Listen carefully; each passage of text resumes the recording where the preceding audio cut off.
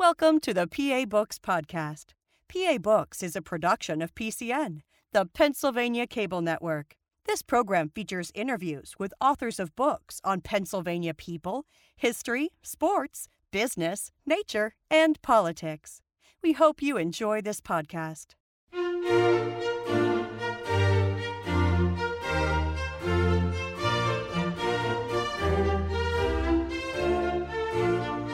This week on PA Books, Mark Oppenheimer, author of Squirrel Hill.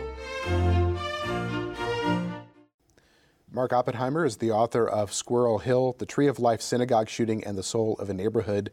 Now, if you and I walked through the Squirrel Hill neighborhood, what would we see?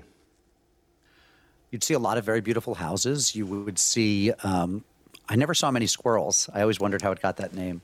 If it was overrun by squirrels around the time of World War I when it was developed, I don't know. You'd see a lot of beautiful houses. You'd see a lot of people out walking. It's a very walkable neighborhood, a lot of good sidewalks, traffic calming.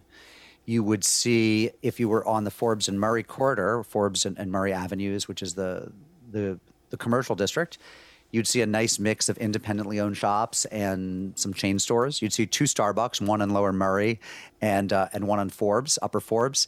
You would, but also independent coffee shops mixed in amongst them. You'd see an old-timey movie theater. You'd see an independent bookstore. You'd see a lot of people out. Some percentage of them would be identifiable as Orthodox Jews because of what they were wearing. A lot of secular Jews, non-Jews, Gentiles, non-white people. There's a growing East Asian immigrant population in Squirrel Hill. So you'd see a really, really nice urban mix of people. Why did you decide to approach the story of the Tree of Life shooting by focusing on the neighborhood? I mean, part of it was self-preservation, I suppose. I, as a journalist, have never been particularly interested in getting inside the head of mass murderers. Although I have spent a good deal of time with white supremacists. I've interviewed a number of white supremacists, neo-Nazis, however they style themselves. And I'm not afraid to talk to such people or to spend time with such people. But in this case, this didn't strike me as a particularly interesting subject, the idea of getting inside the head of the alleged killer. From what we knew, this was somebody who had spent a lot of his life in the kind of racist corners of the internet. This was somebody who, this was not if I can say it, not one of the more interesting mass murderers. This was somebody who had some crazy theories and a lot of anger and so wanted to go kill people. So I was not particularly interested in the killer. Similarly, as much as I think that each of the 11 victims probably deserves a book of their own, these are all probably beautiful souls who meant the world to their loved ones, I didn't feel called to write a book about the 11 victims. I can only say that what interested me, given my own history and given my own reporting instincts, was the neighborhood. I've always been interested in urbanism. I've been interested in neighborhoods, in tight-knit communities, in what makes communities thrive and survive, resilience, best practices for street design, best practices for neighborhood design. I'm curious what makes one neighborhood better or more functional than another neighborhood. The other obvious thing, of course, is that my dad is from Squirrel Hill, and his dad was from Squirrel Hill, and his dad was from Squirrel Hill. So the Oppenheimers were one of the original families, not just in the Jewish community in Pittsburgh, but then when it moved into Squirrel Hill around the time of World War I, they moved into Squirrel Hill. So I have a deep personal connection to the neighborhood that made me curious about what the neighborhood was like today. So is this the kind of neighborhood where if you walk down to the store or walk down to a synagogue, you'd encounter people that you knew and stop and have conversations with people? Yeah, I mean, it really is. It's a village. It's really a village, and there are people who lead their whole lives within Squirrel Hill. They work there, they shop there, they live there. They swim at the JCC. They play tennis on the public courts. Squirrel Hill is between two very beautiful public parks, Frick Park and Shenley Park. And you could do pretty much everything you'd want. There's a public golf course there. So, and some of the people live in Squirrel Hill. Maybe they work one neighborhood over in Oakland. Maybe they work at one of the universities, Carnegie Mellon or Pitt, which are pretty adjacent to, in one case, are in Squirrel Hill, in the other case, adjacent to it. But it's very contiguous. You can lead a life that's very integrated and that rarely takes you far from it. And there are a lot of people who do. And so and people stay. People like it, and people stay. So it's the kind of neighborhood where people are constantly nodding at someone they see on the street or stopping to say hello. And that was a very important feature in the aftermath of the deadliest anti-Semitic attack in American history. Now, you say in the book that for one neighborhood to contain so much Jewish life, religious and cultural, spiritual and political, liberal and traditional, all within walkable space in the 21st century is exceptionally rare. Why? Because Americans are always on the move, because they leave, because ethnic neighborhoods are increasingly rare. There are fewer and fewer neighborhoods anywhere that are Italian neighborhoods or Irish neighborhoods or Lithuanian neighborhoods. The biggest exception, of course, would be black neighborhoods. I mean, there is a history of residential segregation that has persisted until this day. But even when you look at second or third generation Hispanic Americans, they tend to move out of the area of original settlement, and they go where people go. They go into suburbs and exurbs where they can get, better plots of land, 3-car garages, room for a swimming pool. Americans are always on the move. So, and that's been true of Jewish populations, urban Jewish populations as well. So you look at a place like New York City, where the Lower East Side of New York was I think the most populous Jewish center in the world in 1920. There were something like 500,000 Jews on the Lower East Side, which was way more than any other place in the world. And today there's probably several tens of thousands there, but nothing like the 500,000 that were there. Where did they move? They moved north to the Grand Concourse in the Bronx, which back then was far less settled. They moved across the bridge to Brooklyn, which back then was much more rural in parts. And then they moved farther out onto Long Island, or they moved out past the Bronx to Westchester. And very few families remained on the Lower East Side. They were just on the move. Squirrel Hill, by contrast, has been a center of Jewish life for 3 to 4 generations now, and that's very rare. They are the exception. I mean, the reasons that they are exceptional are much debated and not fully understood. But as to why other neighborhoods aren't like that, it's because other neighborhoods have just been typically American, in that people leave in search of something else. Did you get a sense from talking to people in the community about why maybe they didn't move on to other parts of out to the suburbs or other places? It's a very hotly debated topic, and there are a lot. I say in the book, there are many theories, which means that nobody really is sure if any one of them is right. And so what are some of the theories? One of the theories is that for a long time, Jews weren't welcome in the suburbs, so they were hemmed in. But that actually doesn't hold up. It turns out there's no real historical evidence of restrictive anti-Jewish covenants in the suburbs. Even if some of them had some social anti-Semitism, there's no proof that Jews weren't allowed to buy properties in those suburbs. And some of the suburbs were always Jew-friendly, so that's not it. A theory I hear a lot is that if you leave Pittsburgh for the suburbs but still work in Pittsburgh, the traffic is so terrible getting through the 2 tunnels into the city from the suburbs that people don't even want to brave it. But that actually doesn't hold up at all, because it didn't, the extraordinary amount of morning traffic in Boston from the suburbs, from say Newton or Watertown into Boston, did not stop Boston Jews from leaving.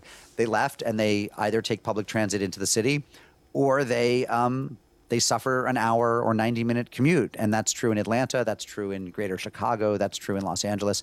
So unless the argument is that Pittsburgh Jews were uniquely sensitive to traffic, that doesn't really hold up either. I think there's some other theories that have a little more heft to them. One of them is that the public high school in Squirrel Hill, Taylor Alderdice High School, which has a kind of legendary status among Pittsburgh Jewry because so many people went there, stayed good and stayed appealing to people for a long time. There wasn't the sense that you had to leave to get good public schools. So that's one piece of it. Another piece of it would be the good housing stock. There are a lot of large houses in Squirrel Hill that people wanted, and a lot of people who had left the city when they had children would come back to Squirrel Hill, sometimes live with their parents, sometimes buy their parents' house, and their parents would move into a mother-in-law apartment, for example. So it was a good transition for multi-generational Squirrel Hill people to kind of to return. So there are a number of theories. There was also less white flight, and partly that's because there are fewer black people in Pittsburgh than there are in places like Cleveland and Detroit. So to the extent that anti-black racism in real estate among both the sellers of real estate and the buyers, drove white flight, which included Jewish flight in many American cities. That didn't happen as much in Pittsburgh. I also always point to the mixed housing stock, the fact that you can get a place to live in Squirrel Hill in one of the many apartment buildings that might be $150,000 or $200,000. You could also get quite a roomy, large, stately house for $750,000 or $1 million, and everything in between. It's a place where if you want to live there, you will find some sort of housing for your budget because it's such a varied housing stock. So there are a lot of reasons why it remained an appealing place. The last one I would add is that the Jewish community in Pittsburgh actually had a bit of soul searching in the 1980s and 90s when a lot of their buildings, for example, the Jewish Community Center, the Jewish Home for the Aged, the Jewish Social Work Agency, needed to be refurbished or rebuilt because they were all 70 or 80 years old and weren't functional anymore. And at that moment, any community has a choice. The choice is, do you rebuild in place and continue to commit to that neighborhood for another 50 years, or do you move your building somewhere else? And in most American cities where there was a large Jewish population, the elders, so to speak, moved the centers of Jewish life to the suburbs when they thought that the people were going to the suburbs. And in Pittsburgh, that didn't happen. In Pittsburgh, they rebuilt the JCC, the Jewish Home for the Aged, the Jewish Day Schools, the Social Work Agency in Squirrel Hill. So there was also an element of leadership, of people consciously deciding we're going to stay here. And I think that did make a difference. Can you talk a little bit about the Tree of Life Synagogue? What were the congregations that were there? What was it like? Right. Well, as you indicate, there was more than one congregation that was hit on Saturday, October 27th, 2018. This was a historically conservative congregation, part of the conservative movement of American Judaism, though no longer affiliated with it. Tree of Life, very old, one of the oldest synagogues in Pittsburgh. In the past couple decades, it had shrunk from 900, maybe 1,000 families to under 250. So it had suffered a lot of membership loss. It was an aging congregation and a shrinking congregation. And so in the last few years, it had begun to rent space to two other congregations. One was a conservative congregation called New Light, which met in the basement. And the other one was a Reconstructionist Jewish congregation. That's a progressive wing of Judaism, Reconstructionist, or now they say Reconstructing Judaism. That's the new branding. And they met on the first floor. So there were three congregations in the building that morning. And there were 22 people inside, 21 Jews and one non-Jewish custodian. And of the 21 Jews inside, 11 were murdered, including 7 from Tree of Life, the landlord congregation, 3 from New Light, and 1 from Dor Hadash. So 3 congregations were hit, both the congregation that owns the building and that's identified with the building, and 2 tenant congregations as well. So it was a tragedy for 3 different Jewish worship communities. Take us into that neighborhood on that Saturday morning. What would it have been like as people were starting their day? Well, it's only a minority of Jews who go to synagogue, a small minority, on any given Shabbat, any given Sabbath. So there would have been, some street life of people going to synagogue. A lot of people go to synagogue late. They're the people who show up only for Kiddush, which is the luncheon. One joke is that these are the JFK Jews just for Kiddush, just as there are Christians at Christian churches who show up just for coffee hour. I mean, this is a well-known phenomenon in religious life.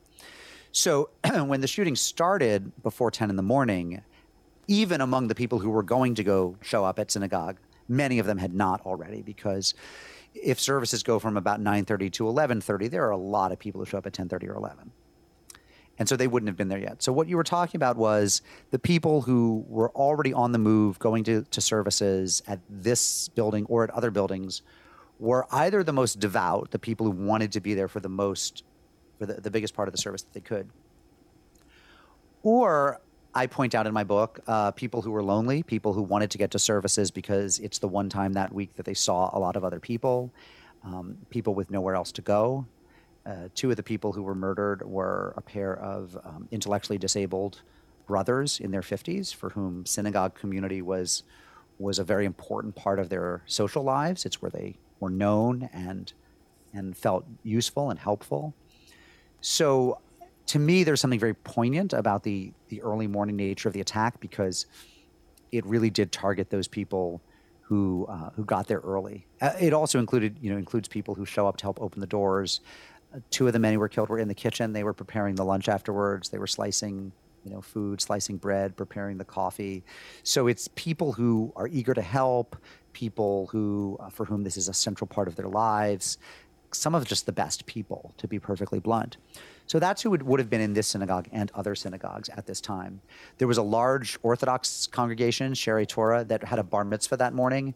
So there were probably 200 to 300 people at that building. And it's a stroke of good luck that the killer didn't go to Sherei Torah, where he, with his automatic weapons, would have been able to kill many, many more people. There just would have been dozens, indeed hundreds of Jews all packed in fairly tight, and opening fire on that group would have been much deadlier than having to kind of hunt for and hunt down 21 different people over 3 different floors at Tree of Life, which was a relatively empty building. And then, of course, there were plenty of people going to work out at the gym and pick up their morning paper and walk their dogs. A lot of kind of that morning neighborhood life that you would see on the Upper West Side of Manhattan, or in West Rogers Park in Chicago, or in Chestnut Hill in Philadelphia. Kind of middle class, mid-sized city urban life on a Saturday morning. It was drizzly that day. It was a little bit cool out. It rained off and on that day, a late October day in Pittsburgh. So it wasn't a beautiful day, but it was tempered enough to get outside. Is there any evidence as to why he chose this particular synagogue?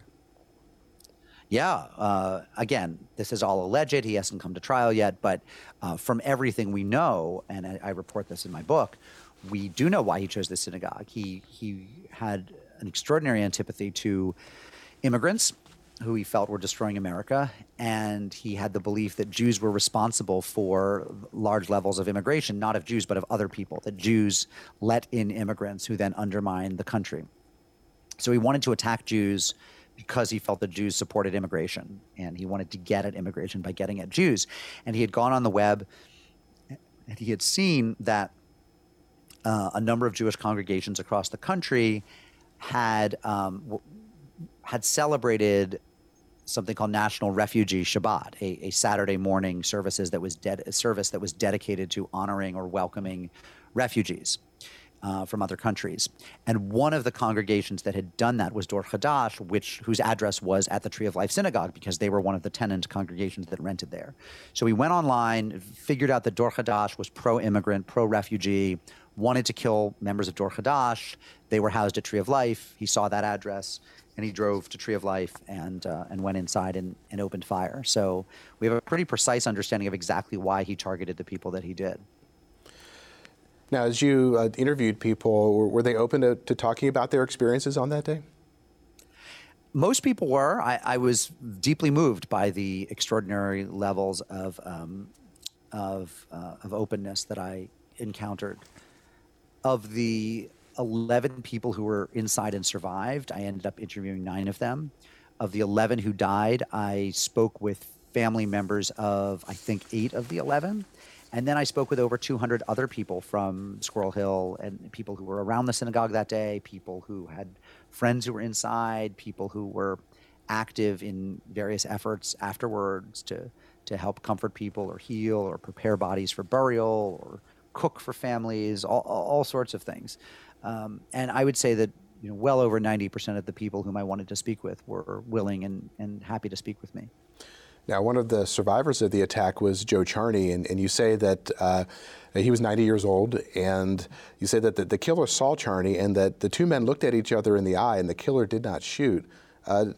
Did Joe Charney comment about what that kind of experience was like for him? Yeah, I mean, the first thing I would say is that, of course, everything I reported about what happened inside the building that day, which I learned from my own original interviews, but also from comments that people had made that day to other reporters. And I give a lot of credit to other reporters, newspaper, print, radio, et cetera, for getting some of the on-the-ground stories before I ever got to town. Everything is a best guess, I would say, an informed guess, but memories are faulty. In some cases, stories conflicted about what happened that morning. There is certain stuff that the FBI knows that we won't find out until the killer goes to trial, which has not happened yet. So I do my best to reconstruct what happened that day. And Joe Charney does say that the killer saw him and didn't shoot. And I don't think he has a theory on that. I mean, the killer, there were lots of people running around. There was chaos. And Charney feels that the killer saw him and then just aimed elsewhere. And it could have been something as simple as he saw Charney but then heard someone moving closer to him and decided to aim elsewhere. And the truth is, we'll never really know exactly what happened minute to minute. There are definite gaps in memory and flaws in memory. And as a journalist, I just do my best to both reconstruct what happened, but also then to have a certain level of humility that, I probably got something wrong. Now, as the shooting was taking place, was word starting to spread throughout the community at that point? Oh yeah, the SWAT team was there pretty quickly. I mean, the at least one person from inside the building took out his cell phone and called 911. So that happened, almost instantaneously. And then police started to arrive, SWAT started to arrive, and they cordoned off the area. And they, as new people pulled up into the parking lot, they sent them away and said there's an active shooter situation inside. So, within 20 minutes or so, you could tell from the outside of the building what was happening. And within an hour, I think probably almost everyone in the neighborhood knew. Now, the exception, of course, is that Orthodox Jews who don't use technology on the Sabbath, on Shabbat, often didn't know. If they were walking around Squirrel Hill, they probably heard by word of mouth. But if you were an Orthodox Jew in New Jersey or Melbourne, Australia, or Toronto, to pick three areas that have large Orthodox populations, you wouldn't have your phone on, you wouldn't have your TV on, you wouldn't have a radio on the Sabbath. So there were people around the world who didn't find out until Saturday night, and then they found out that a particular cousin or friend was in a neighborhood where there had been a mass killing. But most people in Squirrel Hill knew within the hour, I would say. How long was the shooting before the killer was apprehended? Gosh, I honestly forget. My recollection is that that they date the shooting from about 9:47 a.m. or so when he entered the building, and I think, or 9:50 maybe was the first call to 911, and then he was killed. I want to say or not killed. Excuse me, he wasn't killed. He was shot and taken to the hospital, and he's still alive. By 11 a.m. I mean, the whole incident was an hour or so. Now, after the police got there, they approached the front door, and there was a moment when, as I understand it, when the killer was trying to leave the building and saw that the police were there and fired out the door toward them and then ran back inside. And so a lot of that hour was the police slowly entering the building and cornering the killer and eventually wounding him, though several police were wounded as well in the effort, though no police were killed, thank goodness. But it is likely the case that the Jews were all murdered, I think, within the first 20 minutes or half an hour. But again, this was foggy even then, and I could be wrong about this. And that the second half an hour was really, they got the people out of the building, but then the police were inside trying to corner and eventually apprehend the alleged killer. Now, you say in the book that one of the things you were curious about was what happens when the cameras and the police tape are gone, and what happens in the community. So once he was apprehended, what began to unfold in the community? A lot. One of the things that happens after a mass killing is that a lot of people want to give money. So the Jewish Federation of Greater Pittsburgh opened up a box, is the term, on their website, saying if you'd like to donate to help the victims, you can give here. And millions of dollars were raised that way. An Iranian-American named Shai Khatiri, who lived in Washington, D.C., opened up a GoFundMe campaign on the website gofundme.org that ended up raising over $1 million for the victims' families. So there's money that comes in. People come. There were Jews and non-Jews from around the country who came in just to bear witness. I didn't talk to, but a colleague of mine talked to, and I wrote about a Baptist minister from Florida who flew up just to pray with people. Before long, there was a African-American woman from Minneapolis who flew in with pies that she had baked for people. There was a woman from New Jersey who drove up with her dachshunds, with her therapy dogs, to try to be of use by sharing the dogs and their love with people. Support animals are a big thing now, as you might know. So there's a lot that gets set in motion. One of the things I talk about in the book is that to have a proper Jewish burial is quite a process. And there are local holy societies, they're called Chevra Kadishas, which literally means holy society, though you might translate it as burial society, that immediately go to the site of death, clean up the bodies. Now, in this case, the bodies were first taken to the medical examiner's office because it's a crime, so there has to be an autopsy.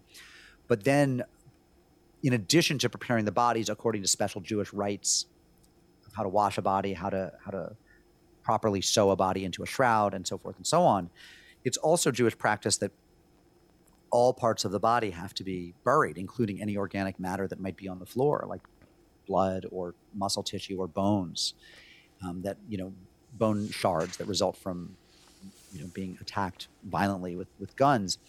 So these holy societies spent several days cleaning the site of the crime and scraping up methodically all the parts of the people so that they could have, this organic matter, this body matter could have proper burials. And that's a lot of the quiet drama that unfolded after the killing.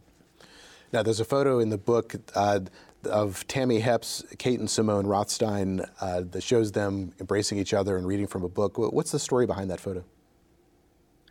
I spent a lot of time talking to Tammy Hepps. She is a Squirrel Hill, not a native, but someone who's been there about 10 years and active in a different Jewish congregation. Tree of Life was not her community, but she was active in a congregation just down the street, very active in the Jewish community. And the morning of the killing, one of the things she did, in addition to a lot of other things, she was very active that morning, but that afternoon, one of the things she did was get her book of Psalms and go outside the synagogue, outside Tree of Life, to read Psalms, because it's practice in Judaism to guard unburied Jewish bodies, both physically to be near them, because you don't want to leave bodies alone until they're buried. The idea is you keep them company, but also to read Psalms in their presence. And so she took her little booklet of the Book of Psalms and was standing there in that photo with her friends, Kate and Simone Rothstein, reading Psalms outside the building while the bodies were still inside. That was as close as she could get to the bodies. And a photographer came up and snapped a picture, or actually I think a number of photographers snapped pictures, and they were immediately sent around the world and syndicated to all sorts of different newspapers and magazines. And it kind of, to my mind, it became one of the iconic photographs of that day. Now, one of the businesses that is in the community is a Starbucks. And as the events were unfolding, one of the businesses in every community, right? Right. As word was going around that there was an active shooter, you write about the manager there trying to figure out whether they should close, whether they should open. What was the thought process there? Yeah, I talked to Melissa Lysott, who is the manager of that Starbucks at the corner of Forbes and Shady, which is, I think, the busier, or certainly the more centrally located, the more visible of the two Starbucks in Squirrel Hill. And she called her regional manager, said, "What should I do?" And the manager said, "I leave it up to you." And there were obviously people who wanted to leave that Starbucks and go home because it was scary, but there were also people who wanted to get off the street and felt that the Starbucks was a place of refuge. So she was just bopping around all morning, talking to her customers, making sure that they were taken care of, letting them know that they were going to lock this door but leave this door open. And she herself was raised a Presbyterian. She's not Jewish, but that Starbucks has a large Jewish clientele, including a lot of Orthodox Jews. And she told me the funny story about how important it is, if you're managing a Starbucks with a large Orthodox Jewish clientele, to know which of your products are kosher and which ones aren't kosher, because the clients will ask. So she had learned a lot about Judaism and Jewish dietary practices over the years as the manager of this Starbucks. And she had a lot of affection for her Jewish clientele and really wanted to do right by them. So it became kind of a gathering place that day. I also talk in the book about how a bunch of high school seniors gathered at that Starbucks in the early afternoon and spent the whole afternoon there planning the vigil that they would hold that evening at sunset at the corner of Forbes and Murray, where they ended the Jewish Sabbath with Havdalah, which is a candle lighting ritual that ends the Sabbath. You begin and end the Sabbath with two different candle lighting rituals a day apart. And there were a bunch of teenagers who planned that event at that Starbucks. So it became a central community place. And then, of course, there's also the art in the windows, because after the day ended, she came into work the next day or the day after, and realized she wanted to do something to commemorate that day. So she engaged a friend of hers, an artist, a local artist, Roman Catholic, by the way, again, not Jewish, and said, would you paint some sort of tribute to the Jews in the windows? And she worked with a Jewish man who taught her enough about Jewish calligraphy and printing and orthography that she created this beautiful triptych over 3 windows of Jewish symbols, a Star of David and a dove and a tree of life, with the words love and hope and peace, ahava, tikva, and chesed, in the windows, both in English, but then also in Hebrew script. So that Starbucks, where that art is still in the windows, has become a very central part of the story that I like to tell. Now, another figure you talk about in the book is a graphic designer, Tom Hines, who designed one of the iconic images that would be associated with this. So what motivated him? Yeah, Tom Hines, no relation to Heinz Ketchup, which is a Pittsburgh company. It's spelled differently. Tim Hines, is a graphic designer who, again, not Jewish, lapsed Lutheran, no particular connection to Squirrel Hill or to the Jews in Squirrel Hill. But he was driving that day and listening on the radio to what was going on, and he was just so moved and so disturbed. And so he didn't know what to do. And then he got home, and he had the thought, well, I'm a graphic designer. I should design something. And he fired up his Macintosh and began fiddling around and trying to create an image that somehow captured both Pittsburgh and Jewry. Pittsburgh and its Jews, Pittsburgh embracing the Jews. So for Pittsburgh, he started with the logo of the Pittsburgh Steelers, which many people will of course recognize pretty easily. It's a very famous logo. It has the 3, they look like stars, but they're actually called hypocycloids. It's a different geometric shape. And one is yellow and one is red and one is blue. And then he replaced the yellow one at the top with a Star of David, this iconic symbol of Judaism. And then he replaced the word Steelers with the word stronger than hate, which kind of echoes some of the other local mottos you hear after tragedies like Boston Strong, which you heard after the Boston Marathon bombing. So stronger than hate with the Pittsburgh Steelers logo mashed up with a Star of David became this symbol. He posted it to Facebook. It went around the world a trillion times over the next 24 hours. People shared it. People made it their Facebook image. The next day at the Steelers game, people were holding up posters with that sign. It ended up on posters in the windows of all the stores in Squirrel Hill. The Steelers put it on their cleats for at least a week. You saw it on babies' onesies. You saw it on yarmulkes, on skull caps that Jewish men were wearing. So it became this kind of iconic, awesome thing. Again, coming out of the mind and the keyboard of this, lapsed Lutheran, non-Jewish graphic designer who just wanted to be a good ally. Now, one of the terms you use in the book that I had not come across before is trauma tourists.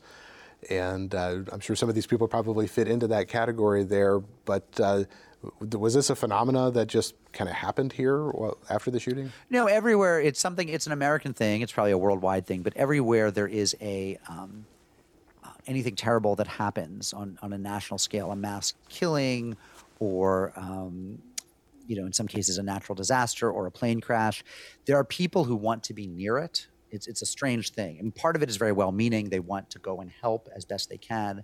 But it's also an urge some people have to be close to tragedy. So there are people who travel around going to these different places and laying flowers at graves or showing up at prayer services or at funerals for people they didn't know. And in Pittsburgh, there was just a lot of talk about these people who came to town, again, trying to be helpful, but sometimes getting in the way.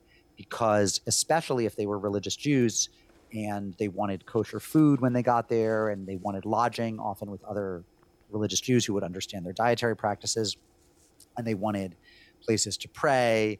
And so there were a lot of people who arrived in short order who were really getting in the way as the community was trying to bury its dead. And one woman told me that the message she started giving to friends and acquaintances from out of town who reached out saying, what can I do to help? Was the thing you can do to help is stay at home. We have it under control. We have a lot of support here in Pittsburgh. It's a very tight-knit community. Plenty of Jews and Gentiles who were not members of Tree of Life are nevertheless stepping in to help with people at Tree of Life. And what we don't need are trauma tourists, or people who think they're doing a good deed, but in fact are actually getting in the way. And that was something you saw a lot of in Pittsburgh. Now, one of the figures also who showed up was Greg Zanis, who was known for creating wooden crosses at other shooting sites.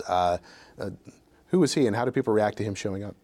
Yeah, I mean, Greg Zanis was kind of in a category of his own. He had this one-man nonprofit called Crosses for Losses that was pretty nationally famous. There were stories about him on 60 Minutes. When he died in 2020, I fortunately was able to interview him before he died, but he died of cancer not too long thereafter.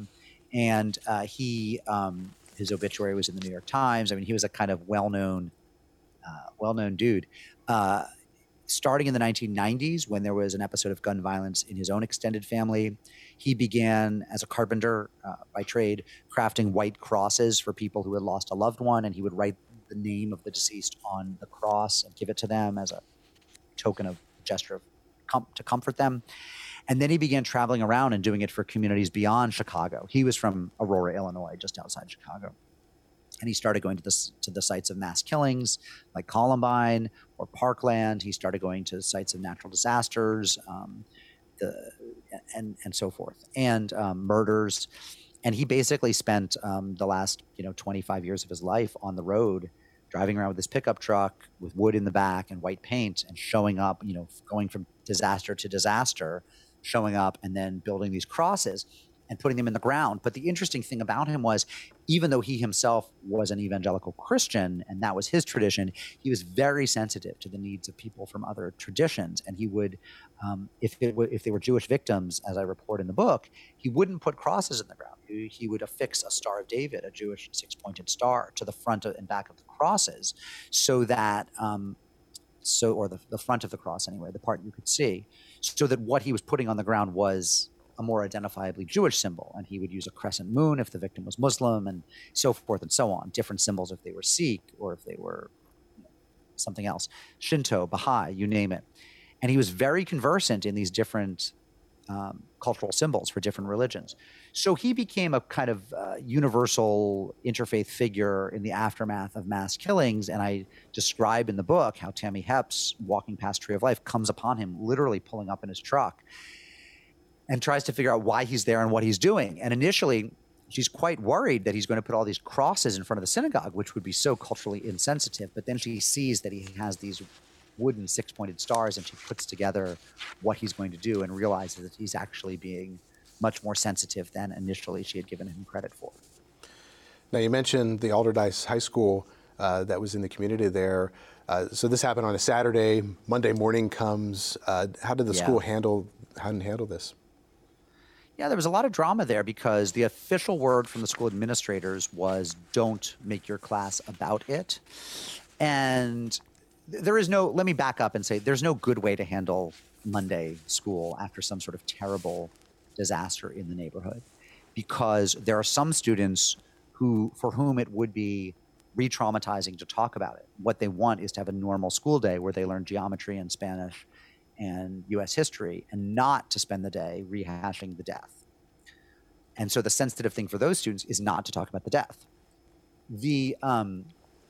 But then there are other students for whom trying to go about and pretend that the day is normal and talk about U.S. history and geometry is the wrong thing. They need to keep processing what happened. So what the school did was say classes are going to go about as normal, but if students want to talk to a counselor, there's an office they can go to. And that worked as well as it worked. And there was probably nothing that would have worked better, maybe something that would have worked worse. But what I talked about was there was a meeting of the Black Students Association that afternoon after classes ended. And a lot of the African-American students were baffled by how much attention was given to the deaths of these 11 Jews, most of them elderly, or all of them over 50, none of them connected to the school or to their lives. And some of the Black students were making the point that there are deaths in the Black community all the time. In one recent case, there had been a high school student shot by a police officer that prior summer, just outside the city limits, that don't get this kind of attention. And they were wondering if what they were seeing was that white and Jewish lives count for more than Black lives. And of course, it's more complicated than that because mass killings always get more attention than the slow drip of daily killings. And you see this, by the way, in the Black community as well, that a mass killing like at Mother Emanuel Church in Charleston, South Carolina gets a lot of attention, but the daily death toll in a city with a high Black-on-Black crime rate like Chicago or Baltimore doesn't impinge on the national consciousness as much. So it is more complicated, but nevertheless, they were raising an important point about how they saw it from their perspective. And Allderdice has a large Jewish population, but it also has a large Black population. And so I talked to the students about that and how they navigated those tensions. Now, then President Trump also organized a visit to the site itself. You have a community that's going through a trauma experience. It's not unusual for presidents to show up at places of natural disasters or shootings. What was that experience like for the community? Yeah, Donald Trump announced on Saturday night that he would be going to Pittsburgh. A lot of people in the community didn't want him to come, or they didn't want him to come yet. There were some people who felt it would be more appropriate if he came after all the bodies were buried, and so that his arrival, with all the tumult that comes with a presidential arrival and all the streets that are shut down, didn't conflict with people's attempts to get to funerals and to houses of mourning. He did come on Tuesday. He met with the rabbi of Tree of Life for about 20 minutes. He then visited some injured police officers in the hospital. And then he left town pretty quickly thereafter. There was a very large protest. Several thousand people protested his arrival. It was a peaceful protest, nothing violent. One person was arrested for sitting down in front of the motorcade and refusing to move. But someone suggested that it might have been the largest assembly of Jews ever in Pittsburgh history. That the number of Jews at that protest might have been larger than the number of Jews who ever showed up for Rosh Hashanah or Yom Kippur or any major Jewish holiday in any given synagogue. That getting that many Jews together in one place was something that only Donald Trump could do by showing up and being protested. So it was a very painful day for a lot of people. That Tuesday was in fact the first day of funerals. There were funerals in Squirrel Hill Tuesday, Wednesday, Thursday, and Friday. 11 people buried over 4 days. So that was a painful memory for a lot of people. Now, many of Trump's supporters, and even not people who didn't vote for him, but who were glad that he was coming, made the point that if he hadn't come, he would have been criticized for that. He was criticized for coming, but if the president hadn't come to pay his respects, he would have been criticized for that as well. But then some people would reply, well, yes, but he could have come later after the bodies were buried. So again, there was probably no perfect answer there, but it was definitely an opportunity for a lot of community discussion around that. Now, another reaction to the shooting was the Pittsburgh Post-Gazette. The editor, David Shribman, came up with an idea of having a headline in Hebrew. What did the headline say? The headline is the first line of the Kaddish, which, among other things, functions as a prayer that mourners recite in Hebrew. It's actually Aramaic. It's the language of first century Palestine, of Jesus and the Jews of that era. And the line says Yitgadal v'Yitkadash Shemei Rabbah, which means roughly translated, sort of magnified and exalted should be the name of God. So it's a hymn to God, but it's used as a mourner's prayer, and it's said in the aftermath of someone dying, and then on the anniversaries of that person's death forever.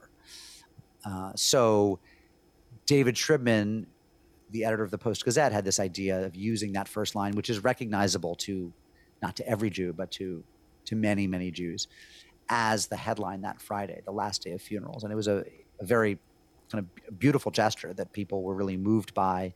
He didn't know the Hebrew lettering for it. He had to call his rabbi and ask his rabbi to send over a picture of the lettering, and then they didn't have a Hebrew typeface, a Hebrew font at the Post-Gazette, so they had to kind of build something out of scratch. But they got it out the door, and I think it's one of the great American newspaper headlines. Now, earlier you talked about people setting up GoFundMe accounts to raise money, and you also talked about the role of federations in Jewish communities around the United States and in Pittsburgh. What is a federation? What is that role? Well, most or many Jewish communities have a local federation. It's the federation system, and it evolved out of old kind of communal charities where people, as in many immigrant communities, would pool their money to support the local church or synagogue that served their community, the boys' club or girls' club, the funeral home, so forth and so on, burial societies. And in the Jewish world, they often take the name of the Federation. So you have the Jewish Federation of Greater Pittsburgh. Where I live, you have the Jewish Federation of Greater New Haven, the Jewish Federation of Boston, and so forth and so on. And they're very large charities. In fact, the Jewish Federation of New York City is one of the largest charities in the world, the Federation of New York City alone.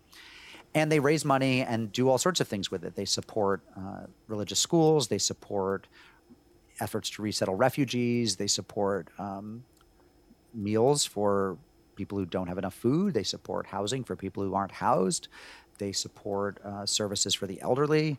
And then they are also able to swing into action when there is a special need. So in the aftermath of something like a mass killing in the Jewish community, the Federation is the natural place where people go to give money if they want to somehow help, or they go there and say, how can I help? The Federation becomes a kind of a focal point, a clearinghouse for relief efforts. And they did do that role here, and they did it really, really well. And not all communities have an organization like that. So it was something pretty specific to Jewish life that worked very well for the Jews in this case. Now, once all this money was coming in, who decided how it would be distributed? It was tricky, right? Because the initial donations that came in, if they came in as checks, there was often nothing on the memo line saying what the check was for. If they came in as, as credit card donations, it was often to a fund that would say, for the victims' families and all those who need support. All of the initial funds were set up imprecisely because they were set up in a hurry. And so they were very vaguely worded. So the question when the money comes in is, what do you do with it? Do you give it, let's say someone is killed, one of the victims leaves behind a widow. How much of it does that widow get? How much of it do children of the victims get? These were elderly people. Many of them had children. Do the children get all the money? Do the children get some of the money, but then a widow or widower gets more money? What if they never had children? Do their siblings or parents get the money? Does anyone get money who is not related to a victim? Maybe people who were in the synagogue that day. Remember, there were 11 survivors. How much money do you get for being close to a tragedy but not dying? Right? If you're one of the people who was inside but got out, do you get money to help compensate you for the trauma you suffered? If so, that money is coming out of the money that a widow or widower would get, right? How much money should you get that comes out of the funds that go to people who actually lost a spouse? And then what happens if you're a member of the congregation, and the congregation, Tree of Life, that owns this building, that now needs major work because there are bullet holes in the walls, there's blood on the floors. A lot of renovation has to be done before this building is usable again. And by the way, it still is not back in use. It still has fencing around it and is just vacant all the time. So should the board of the synagogue get some money to help it rebuild? Because otherwise, where's that money going to come from? How are they going to fund $1 million tab to renovate unless it comes from this money? So, and it was over $7 million that ended up coming in. So the Jewish Federation of Greater Pittsburgh chartered an independent committee that they were related to, but it was technically independent, and basically tasked them with deciding on a formula that relatives get X amount, people who were in the building but survived get X amount, the congregations get so much, people who were on the grounds of the building but didn't go inside, but maybe were traumatized because they came so close to being victimized, right? The terror of having nearly missed going inside might be worth some money. And they came up with a formula to break out how much you got if you were in each of these specific groups. They were advised by Ken Feinberg, who has become a sort of specialist in this. He advised the 9/11 Commission and also the Boston Commission after the marathon and many others. And he's become the go-to guy to help you figure out how to apportion survivor money. And he consulted with the Pittsburgh group as well. But they ultimately ended up deciding on their own formula. But that was a very big process. And you say that it made everyone happy. How does that happen? Amazingly, Well, I don't know how it happens. Amazingly, nobody complained. And part of that, I think, is that this is such a tight-knit community, and there really was a spirit of cooperation in the aftermath. The other thing I would say that's so important to remember here is that as horrible as this was, and it was profoundly terrible, these were all older people. And I do believe that's less traumatic for a community than what Newtown went through with, 25 first graders and a teacher being killed at Sandy Hook. Losing 6-year-olds is just powerfully terrible, and I think in some ways you don't recover from it. Not that you recover from losing your elderly mother, but there's a difference between losing an elderly parent who's in his or her 70s or 80s or 90s and losing your 6-year-old child. And the grief that I think in some ways still suffuses Newtown, which, by the way, is 20 miles from where I live, I think was more overpowering. First of all, so many, 26 children, and again, 6-year-olds, and the idea of 6-year-olds being mowed down in their classroom, I think does not admit of any resolution.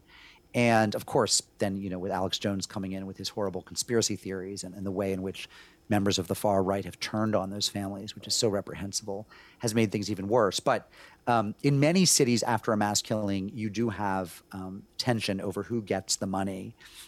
And there are various reasons that Squirrel Hill was able to avoid that. Now, the sense of unity that was created in the community as a result of this, is that something that has persisted over time? Does it still exist? Well, keep in mind, so we're at about 3 years and change since the killings happened, and half of that time has been COVID time. So it's hard to say what's going on in any community during COVID. But yes, I mean, it's a community where there has never been in the 3 years since, there has never been the fracturing or the cannibalism, people turning on each other and venting anger on each other. There also have not been suicides attributable to this. There haven't been people, as there have been in some communities after mass killings, who have taken their lives after suffering from survivor's guilt or deep depression. This is a community that seems in various ways to have had more resilience than some communities do, and that continues to be true. What happened to the 3 congregations that were using that building? They're all meeting elsewhere.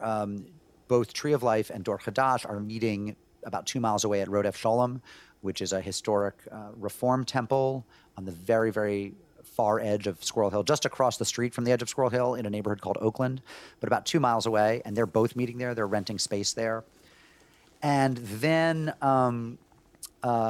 New Light is meeting at Beth Shalom, which is closer, probably about a half a mile from Tree of Life, a little bit of a walk, and they've rented space there as well. So they've all found rental space in very large buildings of congregations that used to have somewhat larger memberships, but now have some excess space, as Tree of Life had excess space.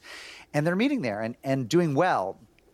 And I think one of the questions is, who will go back to this building once it's actually been renovated? There is a plan now underway after a long time to raise money and renovate this building and bring the congregation back there.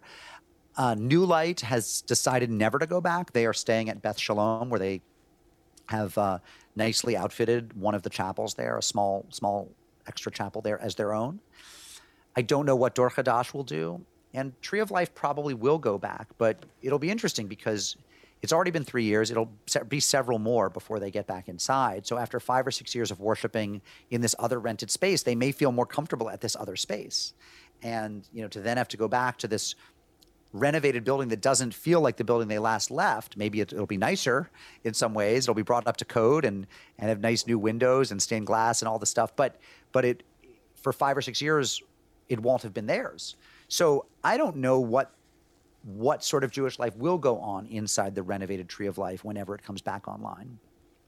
Now, a few months after this, on April 27th, 2019, there was another shooting at a synagogue near San Diego. How did that affect the Squirrel Hill community? Anytime there's anything, it brings people back to that day. The hostage situation in Colleyville, Texas, last weekend, I think brought people back. But it's a little bit less every time. And, to some extent, this is a normal that Jews live with, that there is so much anti-Semitism, so much antipathy toward Jews. I don't think it's something that American Presbyterians or Lutherans or, Methodists think about in the way that Jews have to think about it, that walking into one of our worship spaces can feel a little bit dangerous. And, people are different temperamentally. Some people are more nervous, more alarmed, more susceptible to feeling that morning's trauma again. And some people, it doesn't live in their bones as much. But I think everyone who lived through that, I didn't, by the way, I want to be very clear. I wasn't in Pittsburgh and I'm not from Pittsburgh. I didn't go there till the following month to begin reporting. But for people who did live through it, I think that any new episode of anti-Jewish violence brings them back at least a little bit. Now, as you reported this book and you met people and learned about the community, is there anything that stands out for you, something you didn't know or something that kind of was really interesting to you? All of it. I think there's a lot of fun in the book. I was always smiling whenever I saw the prominence of therapy dogs in the aftermath of trauma in America now. The animals always come out. And as a dog lover, I think that's pretty great. My feeling is that, the more dogs in public life, the better. Ideally not in response to death and disaster, but in general, dogs are a good thing in my book. Literally in my book, but also figuratively in my book. So that was cool. It was beautiful to see how many different strains of Jewish life came together to help each other. Orthodox, ultra-Orthodox, or Haredi, as they're called, conservative, reform, reconstructionist, renewal, there's a woman who does earth-based Jewish practices that kind of fuse Wicca and Judaism, who is quite active in helping people recover and heal emotionally afterwards. So you just see so many different flavors of things coming out. And the creativity of the Jewish community was so beautiful. And then just the sort of endless friendliness of Pittsburgh. It really is a great city. They deny that they're Midwestern, but in terms of their friendliness, they feel much more Midwestern than they feel like part of my native Northeast, much as I love it. So, I learned a great deal. Although my dad's from Pittsburgh, I'm not, and I hadn't been there very much growing up. And having this opportunity to make 32 trips to Pittsburgh over a year and a half and interview so many people was just it was a great thing for me. Well, we've been speaking with Mark Oppenheimer. He is the author of Squirrel Hill, The Tree of Life Synagogue Shooting, and The Soul of a Neighborhood. Mark, thank you for joining us. You bet. Thank you for having me. Enjoying this podcast? Visit PCNTV.com to find out how to support our mission. PCN is a 501c3 nonprofit television network. You've been listening to a podcast of PA Books, a production of PCN, the Pennsylvania Cable Network. Full episodes of PA Books, as well as other PCN programs, are available to stream with the PCN app. Visit PCNTV.com or the App Store for details.